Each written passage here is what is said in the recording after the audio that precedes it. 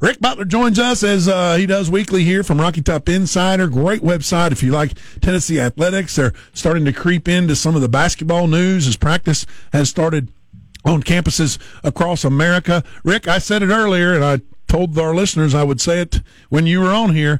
For me, this is an absolute must-win for Tennessee, or I turn my eyes towards basketball season. Traitor. I'm not trying to be dramatic. I'm just saying that you got to get this win if you want a bowl game. How crazy am I at this point?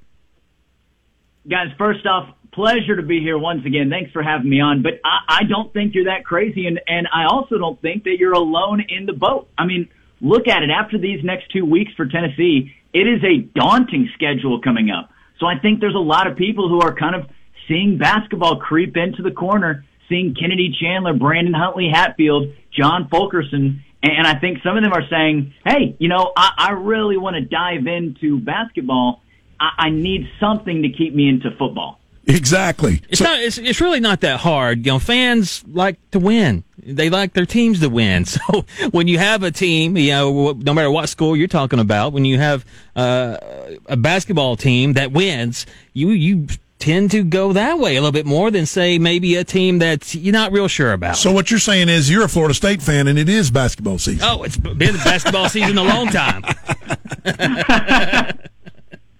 I mean, guys, when we had a press conference today with Josh Heupel, and even after the press conference, just about 15 minutes later, Tony Vitello stepped up to a press conference, and we had his live coverage. And people love to have baseball back, and people were going crazy just over a couple of Tony Vitello quotes. So to your point just then, yes, success is really the biggest magnet for these fans.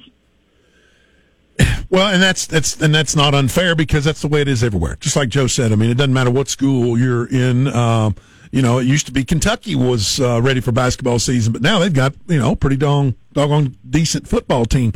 Here's the deal, and if you look at the schedule, and Rick, you're exactly right. They play Missouri, then they play home against South Carolina. So those two at least should be winnable, competitive. And if you win there, you're 4-2, but then you get Ole Miss coming to town, you play at Alabama, you're off a week, and then at Kentucky, and then host Georgia. So those 4 games right there,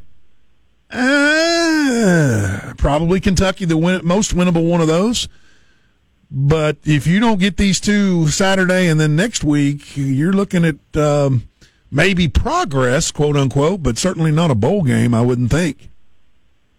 No, I think you're exactly right, too. And even looking ahead to that Kentucky matchup, it's on the road. It'd be really favorable, I think, for Tennessee if it was at home, getting a little bit of a closer to 50-50 matchup in front of their home fans late in the year. But they're going to be on the road in a cold environment. But nonetheless, you are so right about these next 2 weeks. Any way you look at it, a lot of the games after that kind of play out into a win or a loss category. That's at least the way that I see it. Maybe except that Kentucky game. And so these next 2 really are that difference between 5 wins, between 6 wins. Maybe even that gives you a little bit of momentum to steal a 7th win. But again, if you drop these games or if you go 1-1 these games, that road gets a little bit harder to 500 or even a little bit over 500. I'm totally with you. I think a lot is riding on these games early in the season. And as I think it was Javonte Payton said after the Florida game, that Florida loss was tough. There's no doubt about it. Tennessee looked bad in the second half. But he said, man, it's just great that we have this experience, we have this film, so that anybody else, going forward, man, we've already played a team that's frankly probably better, if not just as good as them. We need to have that kind of we need to have those kind of reps in practice in the film room in order to be better against these teams like a Missouri, like a South Carolina. Yeah, going back to that Florida game, looked decent in the first half, but kind of fell apart in the second half. I mean, sure. What did Coach Heupel say about that second half and the issues they had? Yeah, no doubt. He was clearly disappointed. As any coach rightfully would be. But again, I think his message, along with the players' message, was Florida did not do anything to out-coach us or out-scheme us in the second half. In fact, Tennessee's wide receivers were saying, you know what, their defense really didn't change at all. during the second half. They played the same kind of game. It was just Tennessee's execution. They failed to execute in the running game, in the passing game. Just the offense, for the most part, overall, failed to score a point. They failed to execute. That was really the biggest takeaway from hearing Coach Heupel talk, hearing these players talk. They really didn't put much of it on Florida at all. Of course, they gave credit to a good team, but they said, hey, there were way too many spots that we did not execute. We made changes that we should not have. We made issues that we need to fix. Any clue who's going to be the starter at quarterback? Because, I mean, this is the issue. Yeah. What do you think? So just like we've talked about every Thursday, right, there's been a little bit of a mystery around this topic. Yes. Coach Heupel has been very vague every single week, always saying we're going to have that information later on in the week, and it always comes around game time. Today, we got a little bit of a different message, still vague, still, I guess, undecisive about who he's going to pick, but he said something different when answering the question. He said we're going to leave it up to our team physicians to make that decision for us tomorrow. Now, granted, that could go a couple different ways, but I think at surface value, you think, well, Hendon Hooker is the guy that is injured right now. Joe Milton was suited up and was his replacement against Florida. To me, it kind of seems like Hendon Hooker is going to be the starter if he can be healthy. Now, granted, that could also mean, hey, we need to just hear from the physician to then make a decision. But I took it a little bit more as, you know, hey, we want to know about Hendon Hooker, our starting quarterback for the majority of the year so far, the guy that's been leading our team. We want to know if he's going to be healthy on Friday to be able to then make him our starter on Saturday. But again, could go either way. There was no kind of follow-up. Interesting. So we know what we don't know. A little bit different. We still don't know. Right? Yeah, it stood out to me especially, and my partner Ryan as well, just because it was so different. Just hearing him say the word physician was different than anything he had said about that question in any of the weeks leading up. So we took that at least as, maybe there's something there. You're right. I mean, that's really the only way you can take it, because it's really not much information. Now, I think it's fairly well known that Missouri has an issue stopping the run. So do you expect to see Tennessee's run game, and maybe Tennessee's run game has to be successful Saturday? I mean, it just has to be in my book. But then we go back to think about, well, how about injuries in the offensive line? Who's going to be able to go there? I mean, clearly we know the roster is thin. We knew it was thin when it started, but, you know, if you're going to have a good run game, you got to have a nice, healthy offensive line that can do some things. So what do you think about all that? Yeah, I mean, you hit the nail on the head there. You look back at last week, and you had guys like Cooper Mays, who looked like he was playing like a mummy with probably all the bandages and things that they had him taped up with. He looked like he was playing through a lot of pain, and certainly has been trying to get back on the field a little bit this week. But no doubt about it, Tennessee needs to have a solid game on the ground in order to move the ball against this Missouri offense, and in order to keep the ball away from the Missouri offense, too. I think that's going to be a critical part of the game. It is unfortunate to be talking about the health status of Tennessee's quarterbacks, though, heading into a game where they need to have a good game on the ground. Now, do I think that, you know, maybe if Hendon Hooker can play, will he be a little bit limited? I wonder about that, and of course I do think so to an extent, considering they're not entirely positive on his current situation this far into the week. But I do think that Tennessee really needs to have a strong game from Tylen Evans, from Jabari Small, from whoever the quarterback, at least a little bit to keep the defense honest. But yeah, I think that's a place that Tennessee can exploit. Even going back till Tuesday, Tylen Evans was talking to the media, and somebody had asked him, you know, what he thinks they can do against the Missouri offense. And he kind of just sat back and laughed. He was like, oh, you know, I'm not going to speak too much on that. I think we're going to have a pretty good day, though. So you can tell that there's some confidence in the room from what they've seen on film. Right. So if I'm Missouri, though, I don't care who starts at quarterback. Stack it. Because they're a little bit banged up either way. You're going to say, okay, we're bringing 7 up in the box, and we're stopping that run, and we're going to say, you can't beat us with your arm, especially if it's number 7. If it goes back to Milton Mania, then they're really going to do that, I believe. So it's going to be interesting to just kind of watch that first couple series just to see what Missouri decides they want to do to start the game. Obviously, everybody makes adjustments, but, do they start the game just really concentrating on stopping Tennessee's running?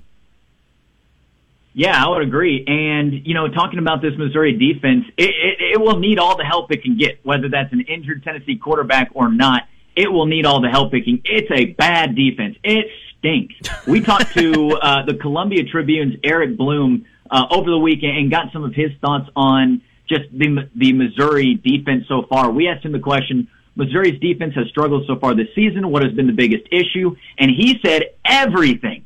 So I certainly think that Tennessee has the ability to score some points here in this game, whether it be by the pass, whether it be on the ground. They have opportunities, got to make the most of them, and absolutely cannot turn the ball over. Cannot give Connor Bazelak more opportunities to take that third-ranked SEC passing attack down the field even further more times.